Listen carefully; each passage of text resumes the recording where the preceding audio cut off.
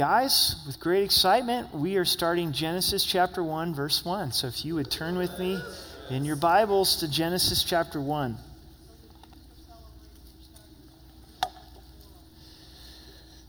Also, I want to encourage you, if you don't own a Bible, we have Bibles to give you at the back of the sanctuary. Feel free to take one of those. They're for free. And as we're studying through the Bible, for you to be able to study on your own. Also, if you'd like a little bit nicer of a Bible, there's a few Bibles for sale right in the foyer outside of that door. And even more than that, I just want to encourage you to be studying God's Word on your own. And I'm kind of preaching to the choir a little bit on the Wednesday night crew, but Wednesday night and Sunday morning, Wednesday night and Saturday night, it's not going to be enough to feed your soul. And so God really wants to speak to you personally through the Word. And maybe tonight, as we kick off this study in Genesis, it could kick off your own personal study. And to read through the book of Genesis, read ahead and study, but seek the Lord on how He wants you to study. But it's a real prayer of mine in my life and in our church and our community is that there would be a revival and the hunger for God's Word, because God reveals Himself through His Word. So let's go to the Lord in prayer, and then we'll start Genesis chapter 1. Father, we thank you for your word. We thank you how it reveals yourself to us. It feeds us. And God, would you give us ears to hear and hearts to understand? And as we kick off the study of the Bible once again and begin at the very beginning, Lord, would you give us a fresh hunger for your word and a willingness to hear your word and apply it to our lives. God, we're nothing apart from you. We're poor in spirit. We're bankrupt before you. We ask that you would do a work in our lives through the power of your Holy Spirit, that you'd help us to understand you and then also give us the power to live out these things in our lives. So we thank you and praise you in Jesus' name. Amen. Major truths in Genesis chapter 1. I can't think of more fundamental truths in one chapter, or more truths that are contested. We're going to hit some really important things about who God is tonight and about who we are as well. The questions of how did I get here and what's my purpose for being here? God in his infinite wisdom knew that we would contest him on creation, that we would contest him on gender.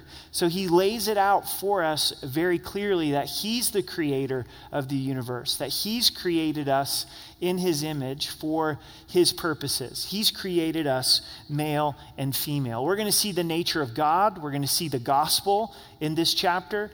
We're going to see creation, debunking evolution. We're going to see the purpose of humanity.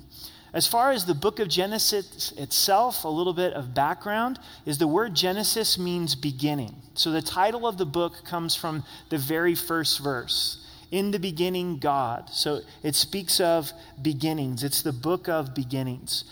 Genesis is quoted 153 times in the New Testament. Also, we find a very concise outline of the book of Genesis. The first 11 chapters, we see primitive history or the beginning of humanity. And there's 4 major events. There's creation, the fall, the flood, the Tower of Babel. So 4 major events in the first 11 chapters. Creation, fall, flood, Tower of Babel. And then from chapter 12 all the way to the end of the book, chapter 50, we see patriarchal history or the beginnings of the nation of Israel. And there's 4 major characters: Abraham, Isaac, Jacob, and Joseph. And I love their stories. I think we're going to be so blessed as we see God revealed through the life of Abraham and Isaac, Jacob, and Joseph. So 4 major events and 4 major people, and you've got the book of Genesis. You might be saying, Eric, you went through that so fast. I don't even know what you just said. We'll spend a lot of time on it in the weeks to come. The human author of the book of Genesis is Moses. Moses wrote the first 5 books of the Old Testament called the Pentateuch. Jesus quotes from Moses' writing and ascribes them to Moses. So with confidence, we know that Moses wrote this section of Scripture. Why did Moses write these 5 books? That's an important question to ask. because he was preparing the children of Israel to go into the promised land. He knew that he wasn't going into the promised land, and so he wanted to prepare them with the knowledge and understanding of God. Verse 1, in the beginning, God created the heavens and the earth. In the beginning. Beginning speaks of a starting point. There's a starting point for creation. There's a starting point for Adam and Eve, for humanity. In the beginning, God. However, God is already in existence. God is the one doing creation, but he has not been created. What we find here in these first verses of Genesis is God doesn't try to explain his existence. He doesn't give us the reasons for his existence. The very nature that he exists is enough. God doesn't apologize, nor does he seek to explain himself. It's more as if God is saying, here I am, and here's what I've done. You can choose to accept or reject. So in the beginning, God created. The word created, it means to cut out or to form, to create something. We're going to see that God speaks and things came into existence. The world came into existence. The amazing creative power of God where he creates the heavens and he creates the earth. And verse 1 is the large view, the panoramic view of this creation story. And then the rest of the chapter, going into chapter 2, we get the close-up. And the close-up gives us more detail of creation and what God did on the specific days. There's 4 foundational truths I want us to meditate on tonight as we go through this chapter. So if you're taking notes, the first is this. This is the first foundational truth, is that God created the heavens and the earth. God created the heavens and the earth. Is it important to believe about God that he created the heavens and the earth? I suggest yes. And I believe that the Bible teaches us yes. In Romans chapter 1, you might want to write that down and study that more later as well. We see a soul that is spiraling downward, the degeneration of the soul. And one of the things that kicks that off is they knew God as God, but did not glorify him as such. They reject God being the creator. And God says creation in and of itself points to God's attributes. So even apart from the scripture, someone should be able to look at creation and believe in God and believe that God had created us. Design demands a designer, doesn't it? You look at your phone, you look at your water bottle, you look at intricate design or simple design, and if there is design, there has to be a designer. So God says by looking at creation, we should be able to see that there is a creator. Here's the important part of this truth. If you don't believe that God is the creator, you have taken something from the character of God. We have made God too small. We don't want to add to the scriptures, but we also don't want to take away from the scriptures. And God very clearly here states that he is the creator. And in very distinct detail that he is the creator. So for me to reject that God is the creator is taking something away from his character. But also, if we deny that God is the creator, we're taking value away from what he has created. You may not even realize it, but you're taking value away from who you are. Because you're saying now that you've evolved from animals, or you don't know how you got here, or you don't know if there is a creator, and all of a sudden, our value has gone way down. From over here being created by God, to now I've evolved from animals, or I'm not sure how I got here, and how you view yourself diminishes if you don't believe that God is creator, but also how you view others goes out the window as well, doesn't it? Because instead of seeing others as being created by God, well, they simply evolved. They were the survival of the fittest. To me, to be a biblical Christian, what I mean by that is a Christian who follows the Word of God, believes the Word of God, you have no choice but to accept that God is the creator. Because he told us that he's the creator, but also we observe it. we observe creation and we go, man, there's so much design here. There has to be a designer. It's a foundational truth. Verse 2, the earth was without form and void, and darkness was on the face of the deep, and the Spirit of God was hovering over the face of the waters. So now Moses starts to give us a more detailed account of creation.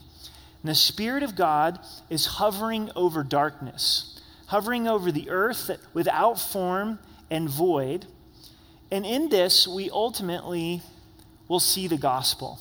We'll see the Holy Spirit is hovering over our lives that before we knew Christ as our Savior was it without form and without void and was dark. But yet the Holy Spirit was working in our lives. Can you see the Spirit of God working in your life before you receive Christ as your Savior? So in this story of creation, we also see the gospel unfold. In verses 3 and 4, then God said, "Let there be light," and there was light. And God saw the light that it was good, and God divided the light from the darkness. So as God is creating, he gives commentary on his creation. He says, this is good. I created light, and it is good. The second foundational truth that we see right away here in Genesis is this, that God's a triune being. God is a triune being. We've seen the Father, we've seen the Spirit, and we've seen the Son in verses 3 and 4. And you're saying, well, where do we see Jesus in verses 3 and 4? Then God said, "Let there be light." And in John 1:1, we see one of the titles that's given to Jesus is that he's the Word. Let me read this to you. This is John chapter 1. In the beginning was the Word, and the Word was with God, and the Word was God. So in the beginning, you see the tie-in to Genesis chapter 1. The Word, which is Jesus, was with God and was God. So Jesus is God. He was in the beginning with God. All things were made through him, and without him nothing was made that was made. Jesus is the Word. Jesus is the spoken word of the Father. So as the Father said, Jesus, the Word, creates. So in the midst of creation, we see the Father, the Son, and the Holy Spirit working together for there to be light, for all the things that we're going to read in this chapter. Why is it important to understand that God is a Trinity? 3 distinct persons, but yet one God. Because we're not going to care about relationships if we don't understand that God is relational. God in and of himself is a relationship. God in and of himself has fellowship. The Father with the Son and with the Holy Spirit. And we're made in the image of God. So we're created for relationship with God, and we're created for relationship with one another. The third major truth is God has always had the gospel in mind. God's always had the gospel in mind. Here as God is creating, he's painting a picture of the gospel. There's darkness. There's no form. There's no void. Our lives apart from Christ. The Spirit's hovering. The Father's commissioning. The Father is the one that's setting in motion creation, and the Father's the one who set in motion the gospel. The Father sent the Son to be the Savior of the world. And then the Son is in submission to the Father. As the Father speaks, then Jesus makes it happen. And the first thing that God creates is light. If you go on in John 1, we see the Word is also the light that has come into our darkness. The light, Jesus Christ, his life, his death, and resurrection is the light that comes into our darkness and provides salvation. I would imagine that in some areas of our lives this evening, we're discouraged about the darkness. We're discouraged of the void and the emptiness. Even in our own lives as believers, and those that we love, and those that don't know Christ as our Savior. And thankfully, God doesn't leave us in that empty place. He doesn't leave us without hope. The Spirit's working. The Spirit's hovering. Jesus died for that sin. He died to enter into that darkness, to bring hope and to bring life. Next week, we'll study Adam and Eve's fall. It wasn't a surprise to God. God knew that Adam and Eve would fall. but yet he chose to create them because Christ was slain before the foundations of the world. This is God's economy. This is God's message to send his son to save us. And we see the gospel depicted right in these first few verses. We start to get into the detail of creation. I was thinking about this today. Why did God create the world in this way? Where on this day he made this, and on this day he made that. Didn't he have the power to be able to say, let it be done, and it was done? Could have happened in just a moment, but instead he chose to do it this way to cause us to be in awe of his creation and the detail of his creation. So God wanted it to happen exactly this way. In verse 5, God called the light day, and the darkness he called night, so the evening and the morning were the first day. So as God creates light and darkness, he creates a 24-hour period, calls the darkness evening, and then the daytime, the morning, was the first day. The word day in Hebrew through the rest of the Bible refers to a 24-hour period. Now there's some that read the Genesis account and think that a day doesn't mean a 24-hour period, that God didn't create the world in 6 literal days. And maybe it was a process of thousands of years. Maybe it was a process of millions of years. But it seems very clearly as you read this, the flow of the text, that God has made a 24-hour period.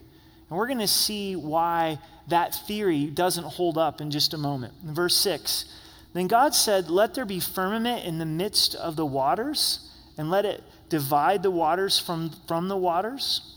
Thus God made the firmament and divided the waters which were under the firmament from the waters which were above the firmament.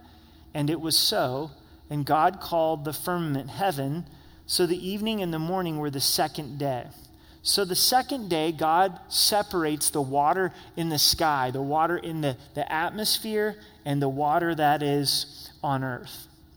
And the third day, then God said, let the waters under the heavens be gathered together in one place, and let the dry land appear, and so it was. And God called the dry land earth, and gathering together of the waters he called seas, and God saw that it was good. So on the third day, he separates the sea from the land. He creates the land, and he creates the sea. Then God said, this is continuing on the third day, let the earth bring forth grass, the herb that yields seed, and the fruit tree that yields fruit according to its kind, whose seed is in itself on the earth, and so it was. And the earth brought forth grass, the herb that yields seed according to its kind, and the tree that yields fruit, whose seed is in itself according to its kind. And God saw that it was good. So the evening and the morning were the third day. This is where we see life. God brings these plants into existence on the third day. Why the third day? What was the day that Christ rose from the dead? The third day. Bringing eternal life to those who would believe. Guys, this is amazing that God made the fruit, the plants, the herbs, and in itself, they contain the seed. Maybe you've had an apple recently, you ate it down to the core possibly, or cut it, and then cut the seed out. But that seed is inside of that fruit for more fruit to be created. And that's God's design. That's what God set up for us. In the creation of the grass, the herbs, and the fruit, you'll notice a phrase that we'll see again, according to its kind. This debunks evolution because fruit continues to reproduce according to its kind. An apple produces an apple. An orange produces an orange. And if evolution were true, it wouldn't stay inside of its kind. Again, God in his wisdom knew that we would contest this, and he has recorded it for us that when he created things, he created them inside of its kind. Inside of the species of dogs, as dogs mate with each other, you have a variation but you still have a dog, right? And if evolution was true, we would see these transitional forms take place. And so God, in creating things, created them according to his kind. In verse 14, then God said, let there be lights in the firmament of the heavens to divide the day from the night, and let them be for signs and seasons and for days and years. And let them be for lights in the firmament of the heavens to give light on the earth. And so it was. Poof. Then God made 2 great lights, the greater light to rule the day, the lesser light to rule the night. He made the stars also. God set them in the firmament of the heavens to give light on the earth, and to rule over the earth and over the night, and to divide the light from darkness. And God saw that it was good. So God liked what he'd created. So the evening and the morning were the 4th day. God creates the sun, the moon, and the stars to control signs and seasons and to give us a way to chronicle years. Now let's pause for just a moment, okay? Let's say that a day is not a 24-hour literal period, that a day could be 1,000 years.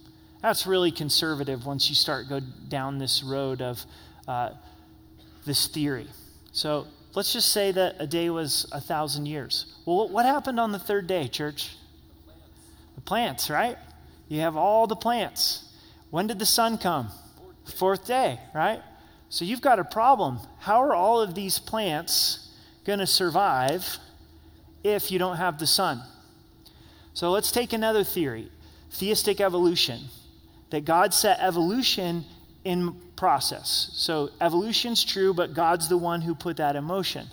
You have a very difficult evolutionary process if you've got plants before you've got the sun, and you have a long period of time where these plants have to try to not only live, but evolve without the sun. Everything in this creation order makes a lot of sense logically from a logical order until you get to here. You know, God does the sea, God does the land, then he put plants there. But why does God do the sun after he put the plants here? I think to show us that he's the creator and he's the sustainer, and he did this in a succinct period of time. Let's, for appreciation, just think about God creating the sun, God creating the stars, God creating the moon.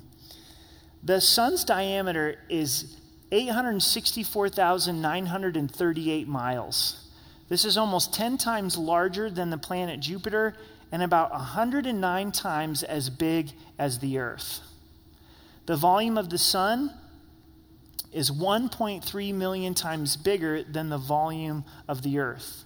About 1.3 Earths could fit inside of the sun. And God spoke that into existence. From what we know, the Hubble spacecraft has helped us to see and understand the universe in a much greater way. And we have no idea how many galaxies are out there. We're one galaxy, the Milky Way galaxy, but they estimate from what they know from the Hubble spacecraft that there's 125 billion galaxies, but there's more beyond that. And in a moment, God speaks this into existence. This shows us the power of God. This shows us the majesty of God. So verse 20, you guys doing okay? Fascinating stuff here. Then God said, let the waters abound with the abundance of living creatures, and let the birds fly around the earth across the face of the firmament of the heavens. So God created great sea creatures and every living thing that moves, with which the waters abound according to their kind. There it is, according to their kind. And every winged bird according to its kind. And God saw that it was good. And God blessed them, saying, be fruitful and multiply, speaking to the animals, and fill the waters in the seas, and let the birds multiply on the earth. So the evening and the morning were the 5th day.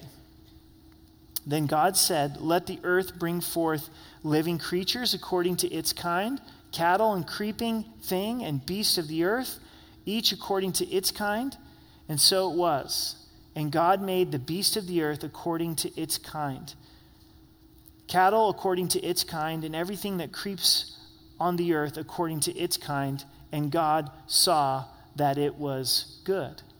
So God creates the birds to fill the skies, creates all of the sea creatures.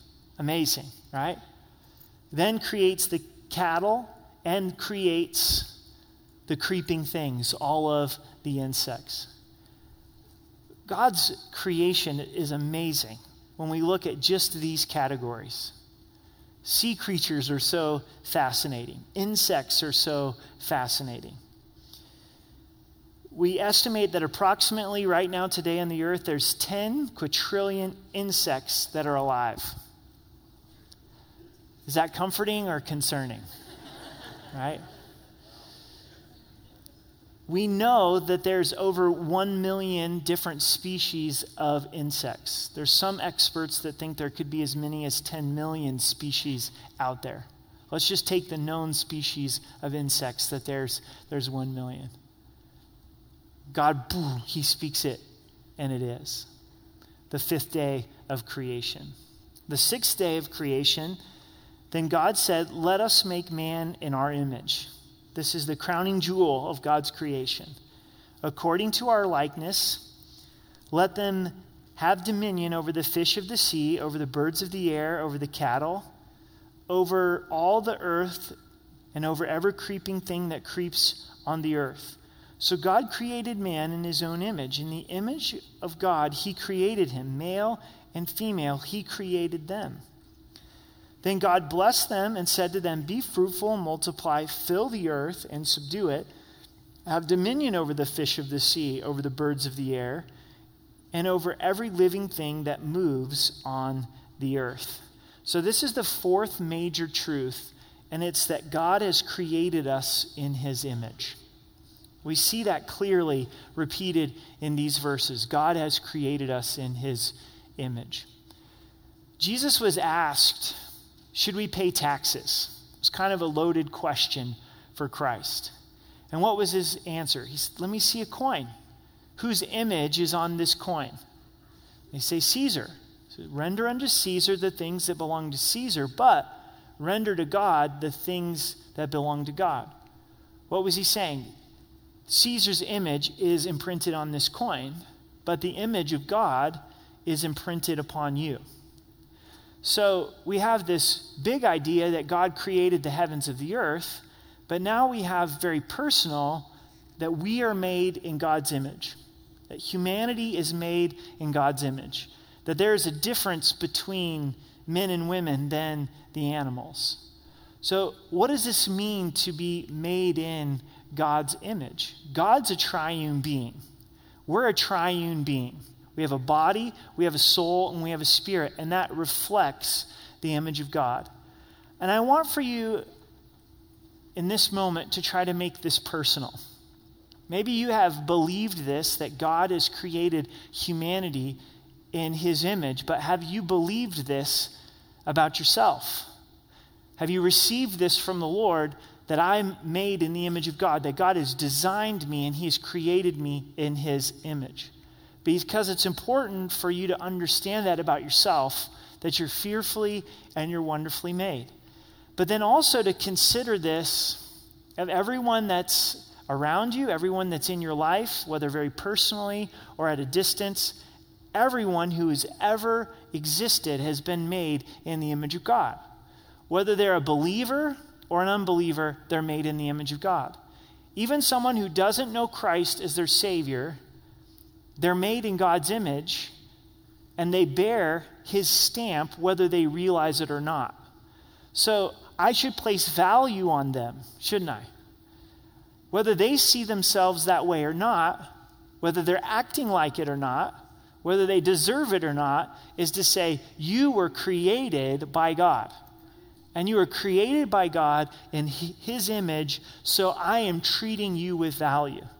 Now this goes further when Jesus dies upon the cross for our sins. So if you're questioning if you're loved by God, if you're valued by God, you're created in his image for whom Christ died. Allow that to sink in for just a moment. But then also all of the people in our lives to say they're created in God's image for whom Christ died. Jesus died for the sins of the world. It's an invitation for them to be able to receive Christ as their Savior. Now, whether they receive that invitation or not through faith, that's up to them, but God has created them and Jesus has died for them. This is really, really important. Evolution robs you from this worldview. Do you understand this? So if you hold to evolution, that you evolved and you weren't created by God, how are you bearing the image of God, and how are you seeing value for yourself and value for others? What that worldview does teach is the survival of the fittest. So what does it matter if you step over someone else, you conquer someone else, you thrive over someone else who is weak, you dominate them? That's evolution. That's the survival of the fittest. But we can know this from an up here type of view, but we need to know this from a heart view. Say, Lord, would you plant this deep within me that I understand that I'm made in your image and those around me are made in your image, and am I treating them such? Then there's several things from verse 26 through 28 that really describe to us what it means to be made in his image. The first is, let us make them in our image. Notice, let us. In the Hebrew, which is what the Old Testament is written in, the word is Elohim. It's a name for God, and it's plural. It means three or more. So here we find a mystery. God is one God, but is referring to himself in the plural, the mystery of the Trinity. We are a triune being as well. The next thing that we see to be made in the image of God is it says that God created us male and female. He created them. Now, we'll get into this next week of a more detailed account of the creation of Adam and the creation of Eve. But as you're looking at all of God's creation, there's male and female in the animal kingdom. Male and female. And it's pretty obvious. There's a male, right? There's a female. Here's Adam, here's Eve. Okay, they don't look alike. They have different anatomy, male and female. It's so obvious that you wouldn't think that you'd have to state it. That you wouldn't have to write it down. That you wouldn't have to state that being made in the image of God is that we're created male and female. But once again, God in his infinite wisdom knew that we would contest gender. So God wants to be very clear that he's the author of gender. That he's made us male and he's made us female. Now, men and women are really different, aren't they? Not only are our bodies different and our anatomies different, but the way we think is different. The way we process is different. Most of the time, and these are generalizations, but men tend to process inwardly and come home and tell their wives things like, okay, we're moving to St. Louis. Well, where did that come from? Well, I've been thinking about it for 10 years. Well, why didn't you say anything about it, right? Well, I had to get it all figured out first in my mind before I laid it out. And the wife's like, well, couldn't I be a part of this process? I don't really like St. Louis, right? And then women tend to process outwardly. And they're sharing their feelings with us. And men, your wife's going to share your feelings. And we're hearing this and we're thinking, oh, this is happening because we're trying to solve something here. We're trying to make progress, right? And our wives are not necessarily to that point. They may be, but more than anything else, they're wanting us to enter into the conversation, to hear what they're saying, and to process outwardly with them. And for us, it's like, like, what are we doing here? I don't understand this. Like, I love you and I want to help, right? Like, if you love me, then you'll just listen to me. Okay, I'll try, right? So I have 3 daughters and 1 son. And they are different. From the very get-go, they are different. After having little girls as infants, and as soon as they were born, and holding them, I mean, just sweet, petite, beautiful, cuddly. And then here comes our son. It's like, oh my, he is made different. Like, from the first time we held him, it's like, man, God engineered this guy as a tank, with some toughness about him, right? when they're little and they're playing in their rooms with the girls, there's lots of words that were coming out of their rooms, and they're talking, and you're thinking, man, one of their sisters must be in there with them, and you look inside and no sister's in there, right? They're just having a great time playing and talking, and I've been amazed at all of our 3 daughters, their vocabulary at such a young age. And then our son Wyatt, when he was little and he's playing in his room, there's no words coming out of his room, right?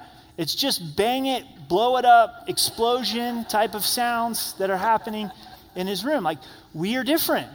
God has created us male and female, and this is beautiful by God's design. This is the way God intended it.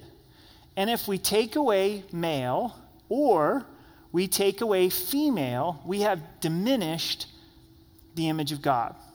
Male and female together declare the image of God. Ladies, you declare the image of God being female.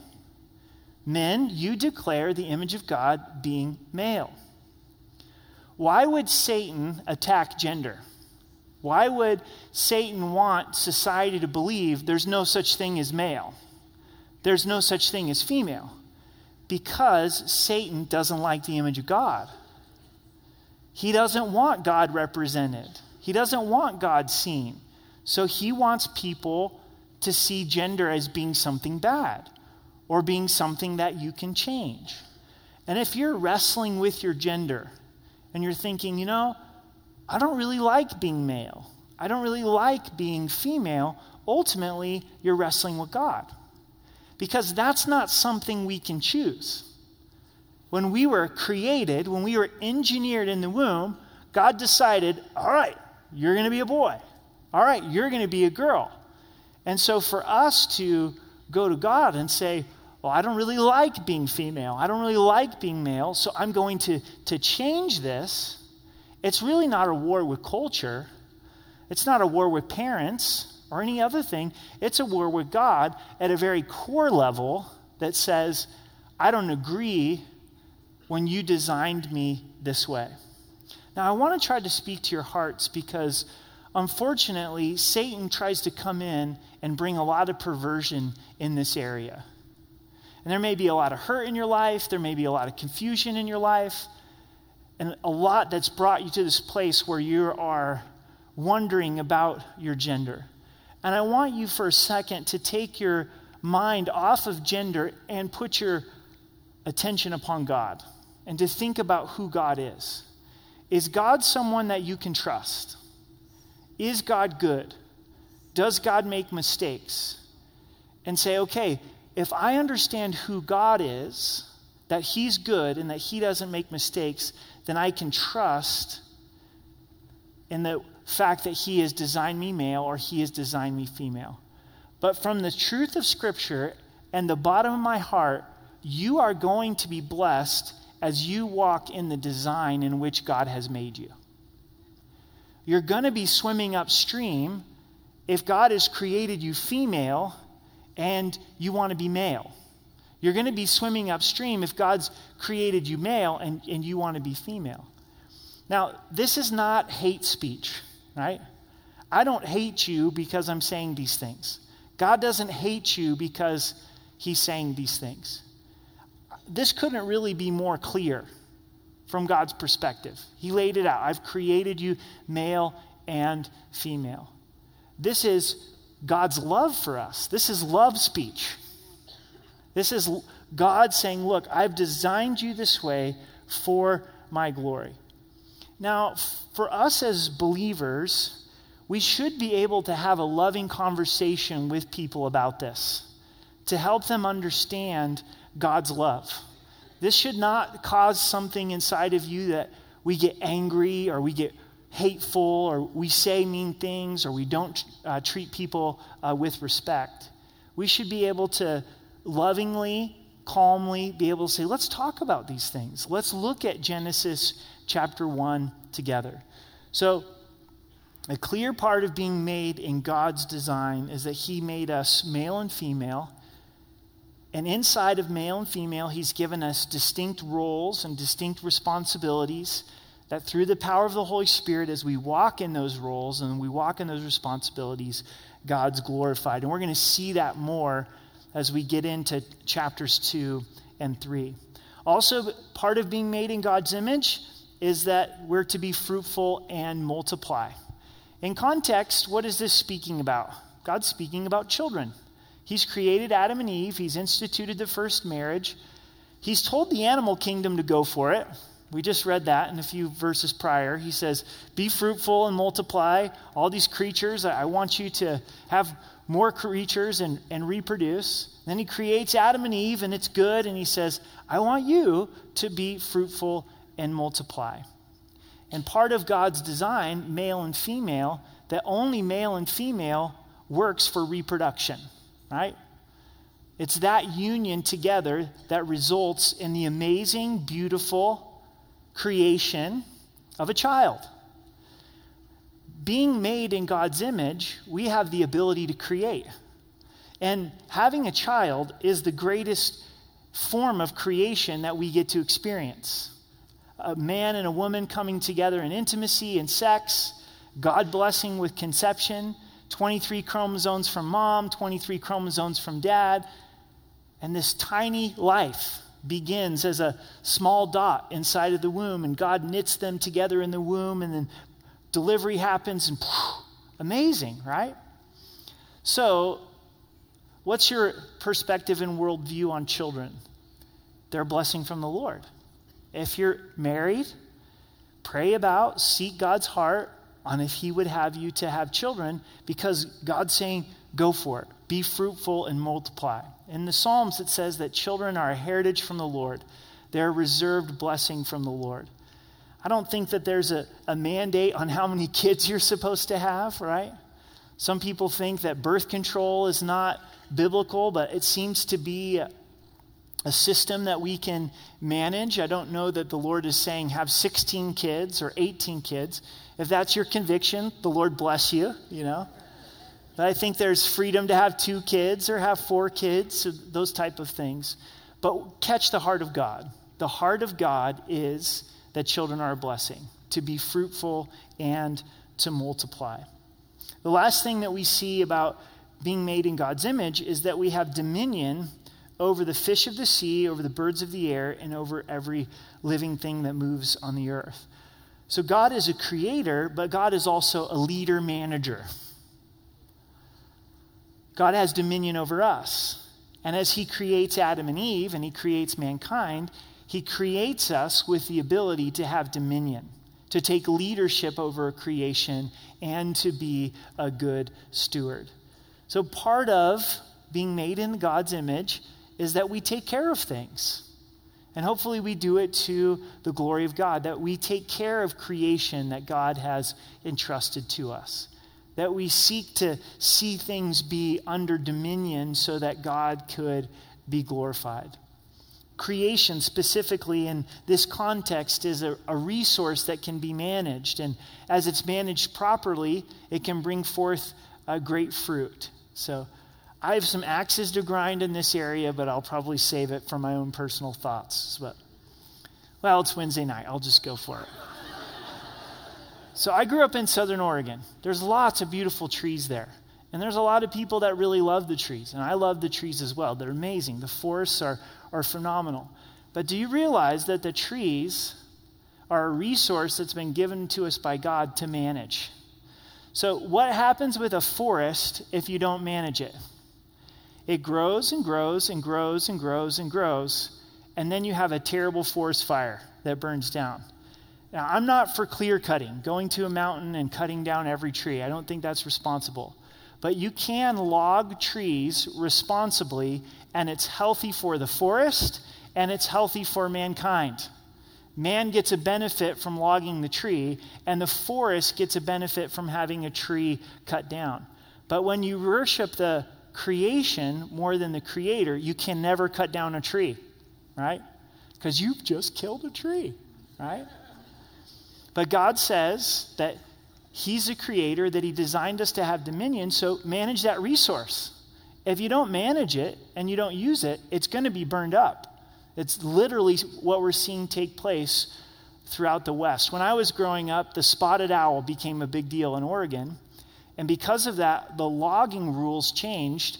And all of these logging towns in southern Oregon, where I was from, they went out of business. They didn't exist. And basically, the laws at that time were saying, look, you can't manage the forest. Because if you log, then you're going to kill the spotted owls. So we just need to leave the forest alone. And then you get these giant forest fires. I may be completely wrong on that. But what I do know is that we're to have dominion over creation. That we're to have leadership over creation. So let's look at the last few verses and we'll be done. And God said, see, I have given you every herb that yields seed, which is on the face of all of the earth, and every tree who bears fruit yields seed. To you it shall be for food, also to every beast of the earth, to every bird of the air, and to everything that creeps on the earth, in which there is life. I've given every green herb for food, and it was so. Then God saw everything that he made, and indeed it was good, very good. So the evening and the morning were the sixth day. So God says, look, I've created this for you. Enjoy it. It was good. And every good and perfect gift comes from the Lord. And he fills our mouth with good things. 2 questions to consider. How do I see God? How do I see God? Do I see God as the creator? Do I believe God to be the creator? Do I see God as the author of the gospel? Why did God create all of this? Why did he create Adam and Eve? Knowing that Adam and Eve would sin. Knowing that he'd have to send his son. As we see the creation story before Adam and Eve sinned, God comes and talks with Adam and Eve in the cool of the day. He created Adam and Eve for a relationship with himself. Jesus died upon the cross and rose again so that we could be in relationship with God. Do you see God as the creator who's the author of the gospel who wants to be in relationship with you? And maybe you haven't received Christ as your Savior. You haven't come to that place of trusting the gospel, of believing that Jesus died for your sins and rose again. Christ wants to come into your darkness with the light of his love. And to turn from sin, to turn to Christ and believe, Jesus, you died for me and you rose again. The most important part of Genesis 1 is how you see God. What's your view of God? And then the second question is, how do I see myself and others? Do I believe I'm a mistake? Do I believe I'm a loser? Or do I believe I'm made in God's image, for whom Christ died? And to allow that to sink in. And then to also allow that to hit our hearts when it comes to how we view others. As we take communion tonight, to stop and consider, wow, God, you created me. I'm not here by accident. And you love me. You died for me. You sent your son to die for me. And not only have you created me, but you've created all who are in existence. You died for all who are in existence. Isn't it amazing that God would cover so many foundational truths in such a few short verses? Maybe you have been struggling and wrestling with gender and the gender in which God has created you. Accept the design that God has created and allow the truth to set you free. And say, okay, Lord, I'm not going to fight you on this. I'm not going to question you on this. I'm going to trust that you didn't make a mistake and your glory is going to be expressed through the gender in which you have created me. If you're a grandparent or a parent, I think we need to be having these discussions with our kids because the world is, right? You really can't turn on too much media or music without a different message being portrayed. And if you don't adopt the world's view, you're hateful, right? And it's a hard topic to enter into with kids, but to realize that conversation is happening from an untruthful perspective. If we opt out, they're not going to hear it from a truthful perspective. And it's part of the light dispelling the darkness as we're able to talk about God's design. Talk about it from the sense, and I think this is important for the framework of the whole discussion with gender, of man, how good God's design is. Man, didn't God make a good design? Isn't this male-female thing cool? Right? And see how this points to the glory of God and it bears the image of God. So let's pray together and celebrate communion. Father, we love you. We thank you that you want to be in relationship with us, that you set creation into motion, you spoke all things into existence, that you sent your Son to die for our sins, and the darkness that we wrestle with inside of us, that you've paid the price to be in our lives and to change us and to transform us. And Lord, may we understand in a greater way what it means to be created in your image, to be loved by you, and to see others as such. So we love you and we thank you in Jesus' name. Amen.